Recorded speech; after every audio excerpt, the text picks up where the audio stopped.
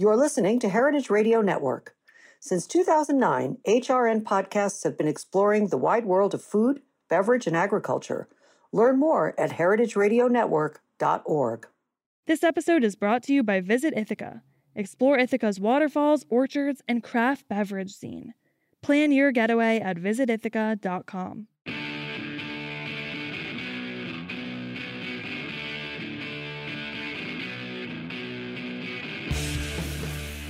This is What Doesn't Kill You Food Industry Insights. I'm your host, Katie Kiefer, and today we're talking about seaweed. Don't ask me why. Well, I have a good reason why. The reason is that I have another show. I know, I'm sorry. I do. I have a local show in Rhode Island, and I interviewed a local sugar kelp farmer, and he was so fantastic that I'm bringing him to my other audience, which is all of y'all. And this farmer's name is Jonathan McGee. He's a sugar kelp farmer, and he is also one of the founders of the New England Sugar Kelp Cooperative. So Jonathan, you have other very interesting and appropriate background, which doesn't pertain necessarily to aquaculture, but which certainly helps you when it comes to publicizing your product. So didn't you come from like a marketing background or something like that? I sort of vaguely remember that from our previous conversation. Yes. Hi. Good morning, Katie. Awesome to be here, and thank you for the intro. I hope I'm as interesting as last time. That could have just been one in a million. I doubt it. So my background is I work in the packaging industry. I have a career in the packaging industry that's close to 3 decades long now, and that is primarily sales and marketing with some engineering to begin with. Wow, you didn't look that old, Jonathan. I eat seaweed. What can I say? The food of the gods and goddesses, as we will discuss a future part of this interview. So first of all, why don't you tell us about what is the New England Sugar? It's not even called the New England Sugar Kelp Cooperative. So close. It's actually called the Sugar Kelp Cooperative. Right. And you could be confusing it because our website is www.newenglandkelp.com. That is why I'm confused. Yes. That'll do it. So yeah, this is Sugar Kelp Cooperative. We are based in Stonington, Connecticut. And what the cooperative does is it serves as a buyer of sugar kelp from Southern New England kelp farms. Also serves as a distributor for the product, and both in non-processed forms and processed forms. Serves as a processor for the products, and also serves as a marketing entity to sell all these products, and most importantly to grow the industry in general. Right. So how did you get into the kelp farming business? I'm not even sure I remember that I asked you that before. What prompted you to get into it? And then we'll talk about how it's grown and why it should be grown. You know, it's kind of funny, I think, because when I consider how much time and energy and passion I have toward all of this, the introduction was me watching TV. Oh, so, right. I guess that's one of those times where maybe TV can be beneficial, right? Despite what we were told growing up. But yeah, so I stumbled upon a 60 Minutes story on sugar kelp farming in the Long Island Sound in Connecticut with Green Wave, who is a nonprofit entity in Connecticut that is a major contributor to the technological and other growths of the industry. And so I saw that story and became very excited right away. Right. So so how do you start? How do you start a kelp farm? Like how do you start with a seed, with clones? You have to get permits. I mean, it's kind of a process, right? Like it's easy once you get started, but the getting started part, like that seems like the 2 biggest obstacles, I would say, to starting a kelp farm. One, the regulatory challenges or hurdles or requirements that you navigate. And then secondly, it's the costs, and the largest cost is a boat. So that was a barrier that I had already cleared because I had a boat. And How big a boat? Does it have to be like a big motorboat, like a 26-footer, or or can it really be a rowboat? It all depends on where the site is. It depends on on how large the farm is, how many people you'll have on the boat. My farm is about a half mile from shore, and the water conditions are relatively mild. In terms of currents primarily, and exposure to really rough conditions. Although the exposure is still there, and I say relatively because there are cases where people will grow in deep ocean water, and in those cases you'll often have much stronger currents, and and you need a big boat for that, right? Right. And so for me on my site, I actually do everything right now with a 20-foot center console fishing boat. It's actually been working out really well. It's as I continue to scale, it will I'll have to get a different boat. But that's been great so far. And then so the process, to getting all the permitting and everything is in Connecticut. It's about roughly a year-long process, maybe a little less, and it's several steps. I don't even know how many steps. It's a lot, and the reason is that you end up engaging with any and every stakeholder that's involved. And a stakeholder in this case is, by my definition, anybody who has an opinion on the matter. Right.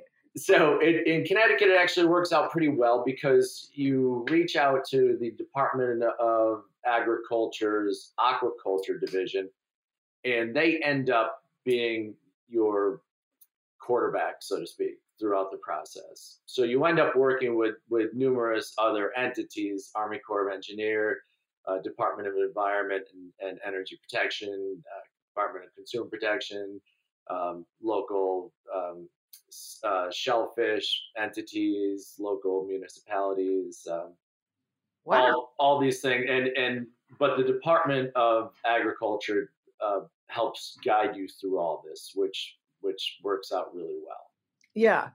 Well, I saw when I was doing research for this show, I'm going to jump ahead a little bit since we're talking about regulatory issues, that was really a very significant hurdle that the industry as a whole is facing. This was from your GreenWave, your pals at GreenWave, which is the tech assistance nonprofit you mentioned earlier. And that they are, I guess, trying to work with legislators to streamline some of those regulatory hurdles, it sounds like. So it's getting the permit is the hardest thing, it sounds like. And then let me say that again. It sounds like, no, Jesus. Like I said, I've been inside a little too long this last few days. But then the other stuff is like you have to find the capital. The capital would be the boat investment, but then also the infrastructure on which you grow the kelp. Are there entities, USDA grants, district grants that can help you with that? And then how do you find, like, I know with shellfishing aquaculture, they're very strict about the permitting. Is it a similar scenario for kelp farming? So they are very strict.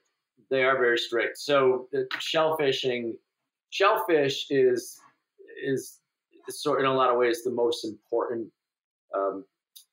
crop around here anyway to regulate, and I'd imagine that's universal because how it's handled is so critical, and where it's grown is critical. Equally critical, yeah. Correct. And so in Connecticut, our regulatory standards mirror that of shellfishing standards. So in Connecticut, to grow sugar kelp, and by the way, Connecticut won't allow sugar kelp to be used for human consumption in any other way than cultivated on long lines. So you can't take wild stock as an Right. example. Well, that makes sense. Otherwise, there would be no more kelp because people would just rip off all the wild stock, right? It something like that, yeah, and it's a big problem, Sure. or it would be a big problem, since it's all grown in unconditionally approved shellfish waters. So in Connecticut, we have different categories for the shellfish beds and the shellfish areas, and they're conditionally approved and unconditionally approved. And conditionally approved means that they're usually open, but if there are environmental factors that come into play, and the biggest one is if there's a ton of rain that comes down and you have a lot of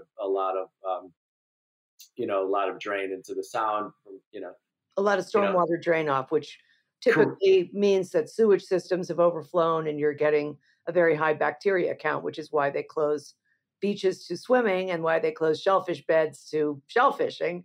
So, but it surprises me that kelp would also absorb some of those toxins and maintain them within their cellular structure. Well, as far as maintaining them, that I don't know. I do know that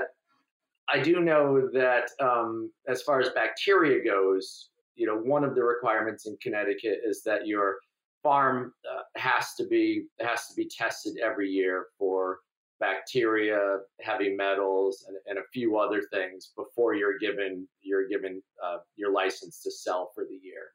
I understand. Well, I mean, the heavy metals make sense to me because they would draw that up through their roots, just like rice draws up arsenic, for instance. Yeah, you're exactly right. Heavy metals is a big concern.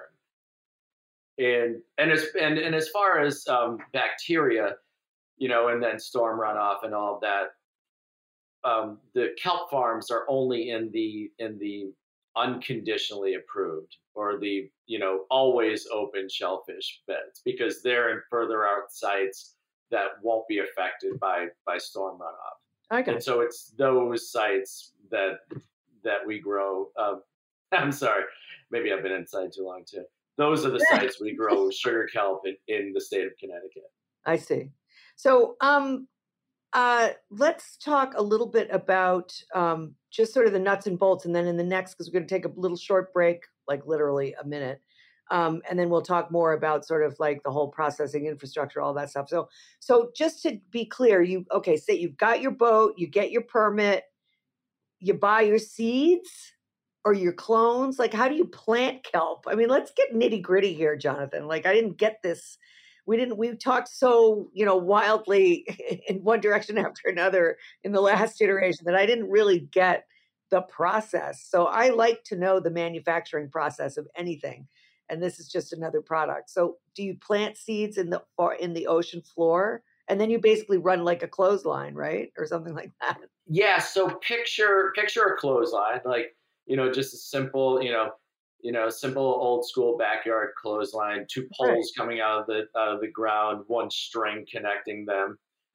So imagine that in the water, where your clothesline, in this case, it's your grow line, your long line. Yeah. So the kelp is going to be about a meter below the surface of the water. And we utilize seed that is embedded on strings. We call it seed string. Uh-huh. And seed string is created in tanks.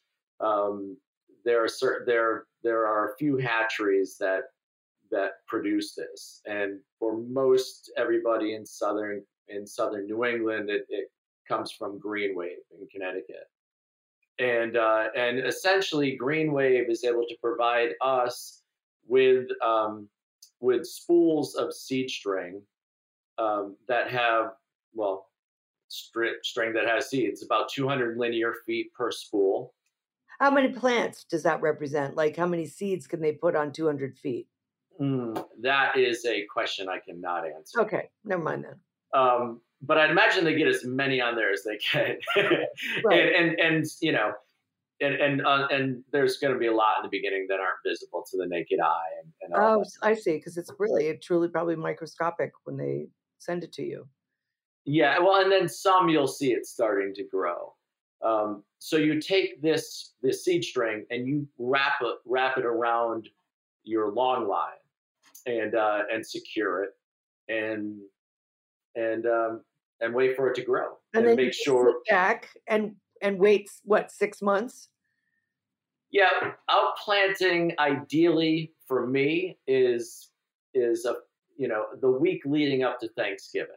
Okay. And you start harvesting. Really, you start harvesting in April. Okay. Finishing up in late May for the most part. Uh-huh.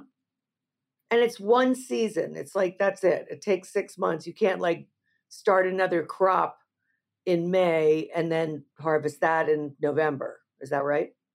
It's a one-shot deal. Correct.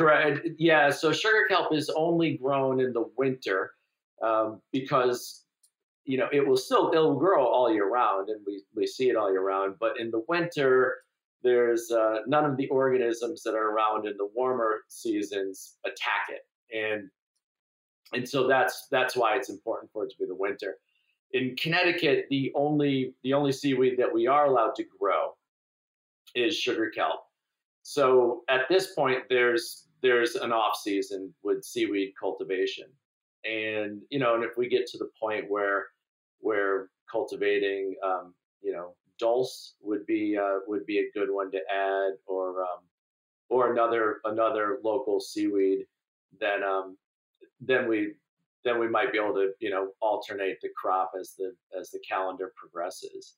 Right. Although it's very convenient that your harvest time coincides basically with the opening of the fishing season, right? Because that's somewhere around March, April.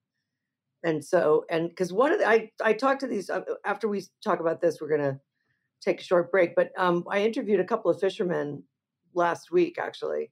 And they were very disparate. They were saying, well, these windmills going in are going to wreck the fishing. This industrial fish, aquaculture, fin fish like salmon in open water, which I'm very much against.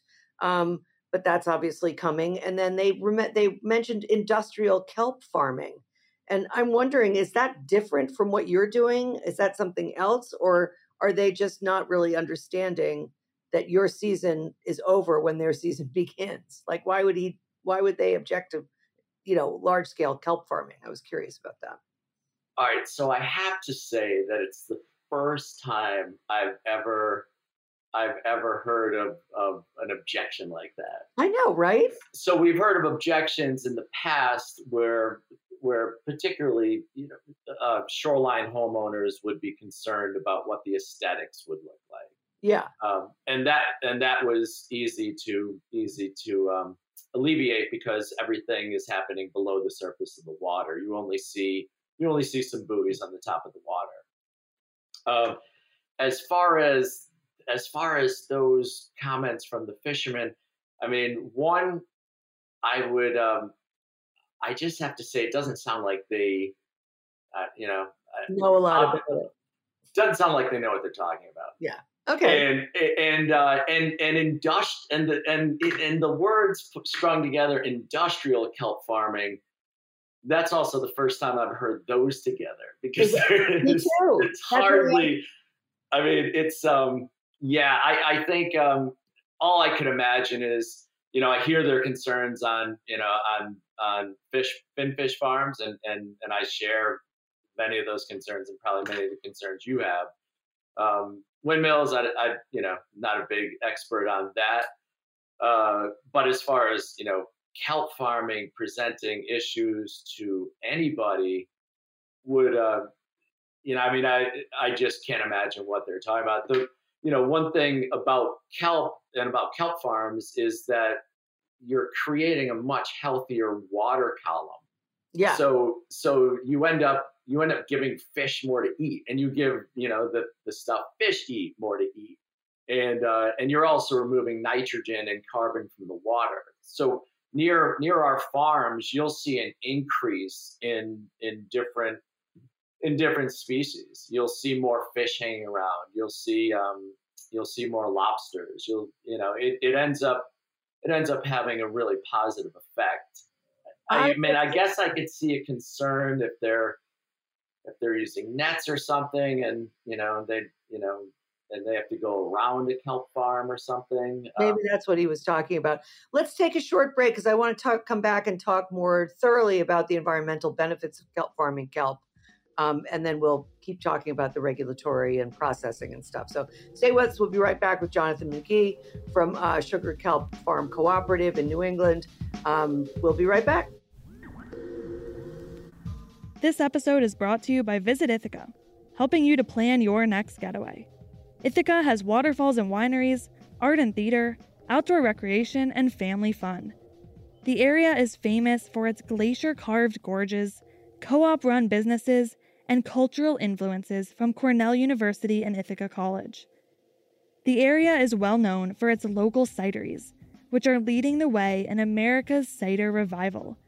You can hear from the region's cider makers directly on HRN's series Hardcore.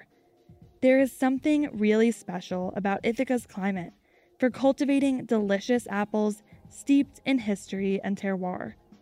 The second season of Hardcore is out now. You can learn all about apples and fermentation and dive into how cider makers and their communities are working to create an equitable industry and one that is resilient to climate change. Listen to Hardcore on your favorite podcast app. HRN is home to transformative exchanges about food. We hope our diverse lineup of shows opens your eyes, educates, and empowers. Thanks to HRN, I ventured into the world of cooking with sumac, and I have not looked back since. I was listening to A Taste of the Past with my mom, and there was an episode about the history of American food. It inspired me to make it the subject of my final social studies project, and I ended up getting an A. Join us during our summer membership drive by donating and becoming a member. Members play an essential role in keeping nonprofit food radio on the air. Go to heritageradionetwork.org/donate to become a member today. We thank you for your support. So anyway, we were talking about the environmental benefits of farming kelp, and you mentioned that it increases the habitat for fish and for fish breeding, right? And it's adds one thing is it sequesters carbon, right? Correct. So, and on the Green Wave site, they were saying kelp cultivation is a tool to sequester carbon, but how do they measure that? Or something I read. And I'm going to ask you that too, because I know that this is also an issue when it comes to sequestering carbon off of farms. Like everybody talks about how great it's going to be when farmers can get paid for the carbon that they sequester, but nobody has really come up, as I understand it, and somebody out there can prove me wrong, but I am not aware that there is a reliable tool to actually make those measurements, and measurements that are reliable enough that one can then extrapolate a monetary value that could be paid to a kelp farmer as it would be paid to a terrestrial farmer. So I wondered if you could comment on that. Yeah, it's a great topic, and it's very important, obviously, for stakeholders everywhere. It's important for the environment. It's important for the farmers. And so there are sort of two areas that I look at with this. It's the way you can measure it, the way you could quantify how much carbon is coming in. And then the second one is how is basically, I guess, government agreement on what that means. What it means to pulling the carbon out, and what happens if you change the kelp or the product, and are you then releasing some of the carbon back?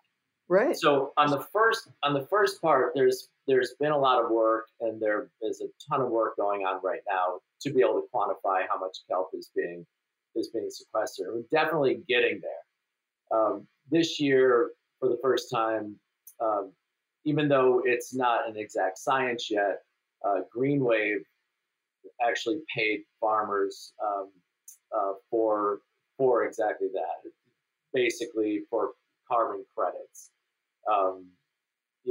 It's not to the extent financially that it will be, but what they did basically, and I didn't get this from them, I just surmised it myself. They basically said, listen, we know it's doing it.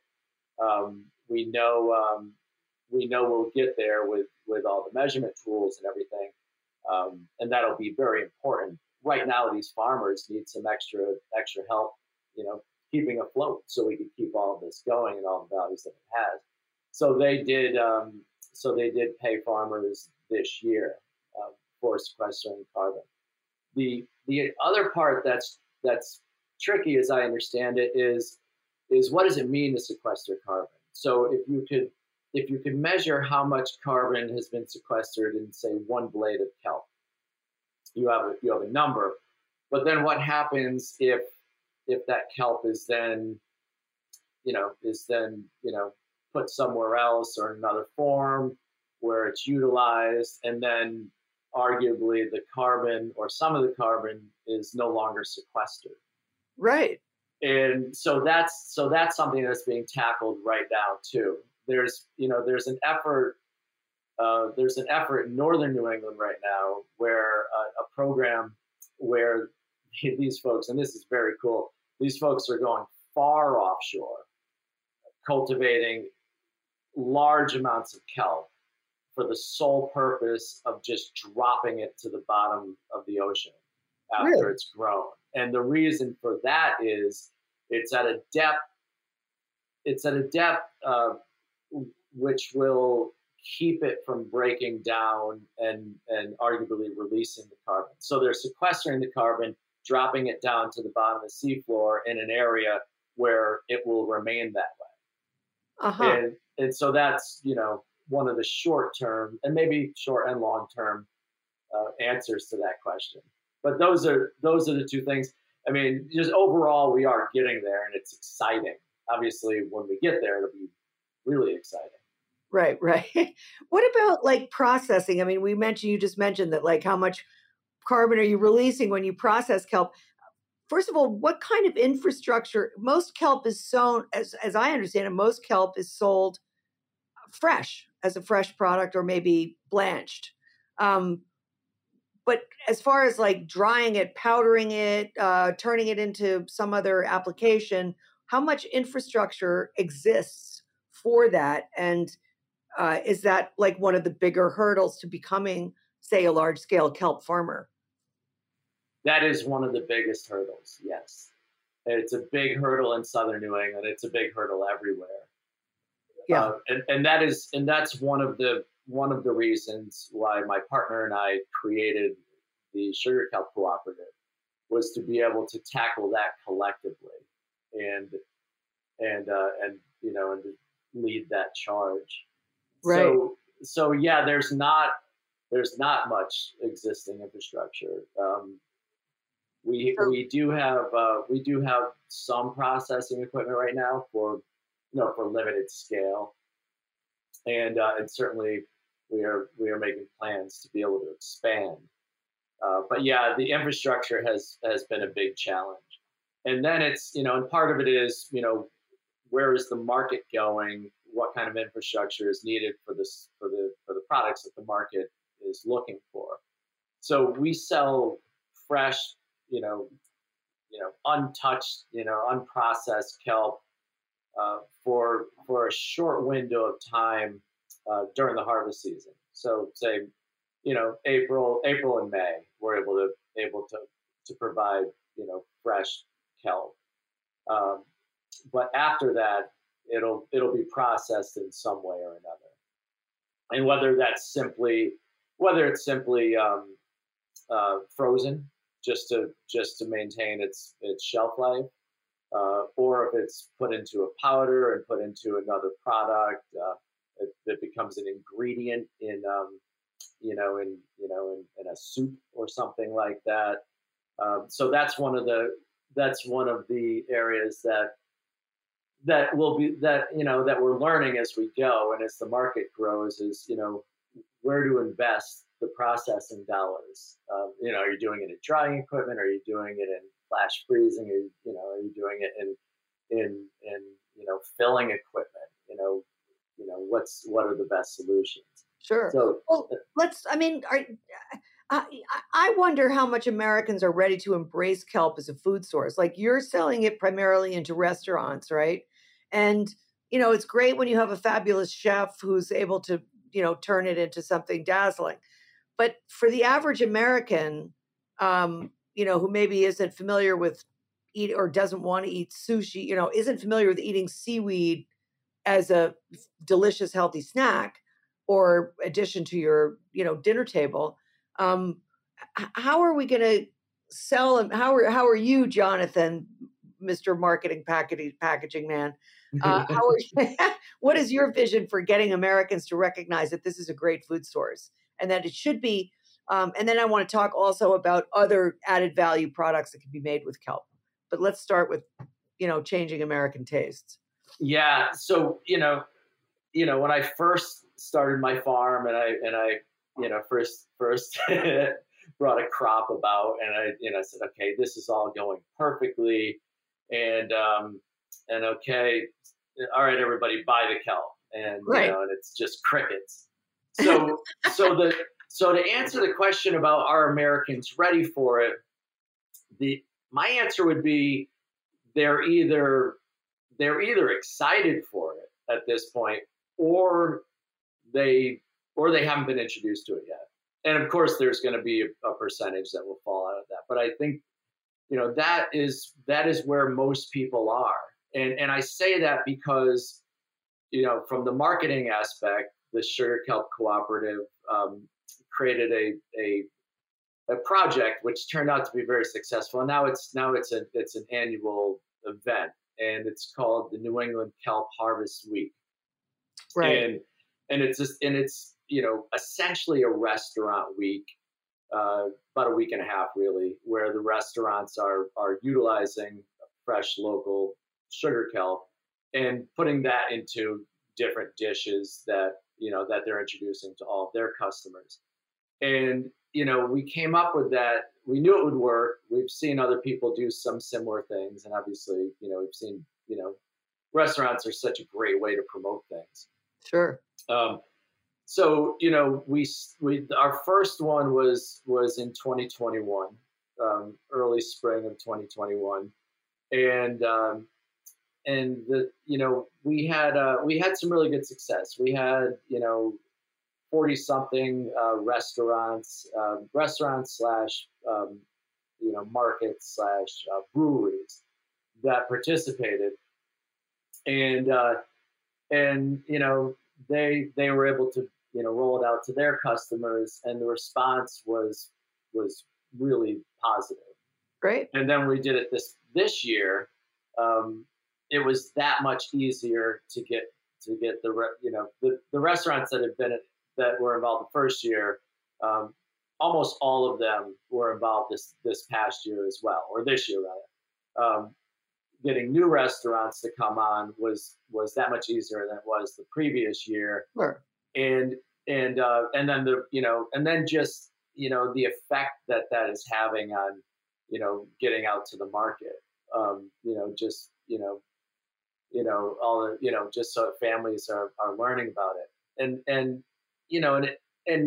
we see it in just social media activity, and and there are definitely quantifiable market trends, and we come up with some fancy graphs once in a while based on what we've seen, but it's working, it's getting there, and I say that people are either excited or enthusiastic about it, or they haven't been introduced to it yet, because there is excitement to it, because once somebody eats it or has it as part of a drink or something, and they say, wow, this is actually really good. I had no idea. So then it's something they're interested in eating, and they probably have an idea that it's very healthy, and then you learn more about the nutritional values, and you say, okay, this stuff is amazing. It truly is. And then you let people know what the environmental benefits are to sugar kelp, and those are significant. So sugar kelp is a regenerative crop. Right. So it grows without the need for, arable land, fresh water. That's a squeaky chair, by the way, that I'm on right now. That's all right. All right. Just want to make that very clear. So requires no fertilizer, no, pesticides, herbicides, whatever. I mean, it's all it needs to grow is the water that it's in and the sun that's coming down. That is it. And in the process of growing, like we touched on earlier, it's sequestering carbon, it's pulling nitrogen out of the water, and we all, as a species, we talk about carbon all the time, as we should. Nitrogen in the water columns is a massive issue. And sure. that leads to ocean acidification and, leads to dead zones and all those good things. Eutrophication deprives all the oxygen out of the thing. Let me ask you this, because we don't have too much time left, Jonathan, and I just want people to understand, aside from the nutritive values, because it truly is a superfood, and the obvious environmental benefits, there are a lot of other applications for kelp. Like somebody who follows the livestock industry regularly and for a decade now, I know that there's been a lot of talk about incorporating seaweed into, cattle feed because it reduces their emissions, their gas emissions. They quit farting as much. I mean, are there other, is that, for example, is that being embraced by livestock producers? That, oh, wow, here is a way that we can both maybe reduce our feed costs and also provide an environmental benefit. Is there any talk of that kind of thing? Or is it also something that could be like mushrooms converted into packaging that is more, user or environmentally friendly, or pharmaceutical products because of its high nutritional values? I'm just trying to get at some of the other applications for this product. Yeah. So yes to all of the above. Right. Yes to all the above, and the studies that have taken place with livestock feed fortified with kelp have been really encouraging, and that's something where so basically the studies are showing that if cattle is fed with kelp or kelp fortified feed, that their methane emissions are reduced by, there's one study that had it at 90%. Come on. But it's always in the 70% in north area. So, right. I think there's a good argument to be made for being, picking and choosing spots to eat beef, partially because it does have a massive footprint. It has a massive carbon footprint, and there are a lot of environmental concerns. And the biggest, or I would say the biggest, not an expert, but is the methane emission. And if you cut that by 75%, I mean, I'm probably going to eat another steak or two. Yeah, right. I mean, I would be marketing this so hard to livestock feed companies, that produce, all basically the pharmaceuticals that livestock get when they're in the feedlot. I mean, well, and what I could tell you, and so as far as my interactions with, staying on the kelp for livestock feed, my interactions with the large, national houses that produce beef are non-existent. But the conversations I've had with local beef farmers is very positive, and they are all over it. And I point that out because there's a lot of switching to eating locally cultivated foods. Sure. It's one of the, and that's an example of one of the reasons it's very helpful. So when you do come up with something, you can start implementing it much faster. True. Absolutely. Well, I'm gonna off the show, I'm gonna look into some of these various companies that I'm familiar with and see if they have thought about this, or are they getting educated? I mean, I would even get into like university extension schools and co-ops, farm co-ops, to say like, hey, you guys, here's a low cost additive to your feed that could have a huge impact. Plus, what about the nutritional benefits? It's not like it's only people who absorb minerals and so on from kelp. It's animals too, right? I mean, 100%. And right now, on a large scale, my understanding is just running the tests and capturing all the data. But I do know, for example, UConn and Penn State have a collaborative study going on for exactly this, and there are a lot of entities that are diving into this, because it is, the potential is so huge. I mean, drop the methane emissions by a significant amount while utilizing a regenerative crop. I mean, there's just so many winners lined up in that. Absolutely.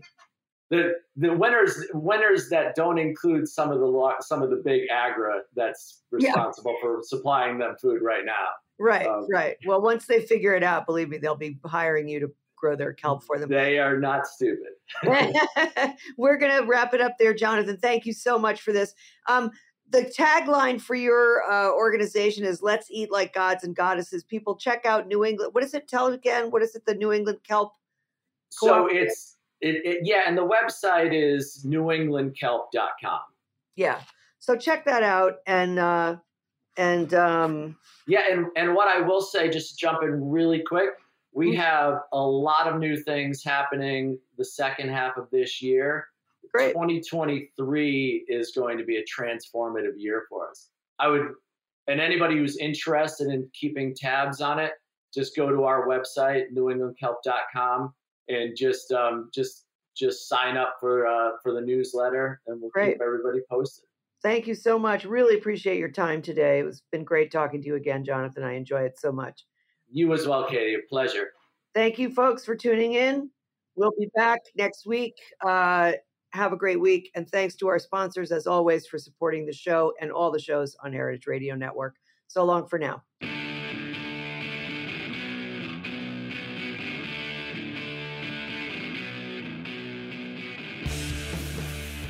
What Doesn't Kill You, Food Industry Insights, is powered by Simplecast.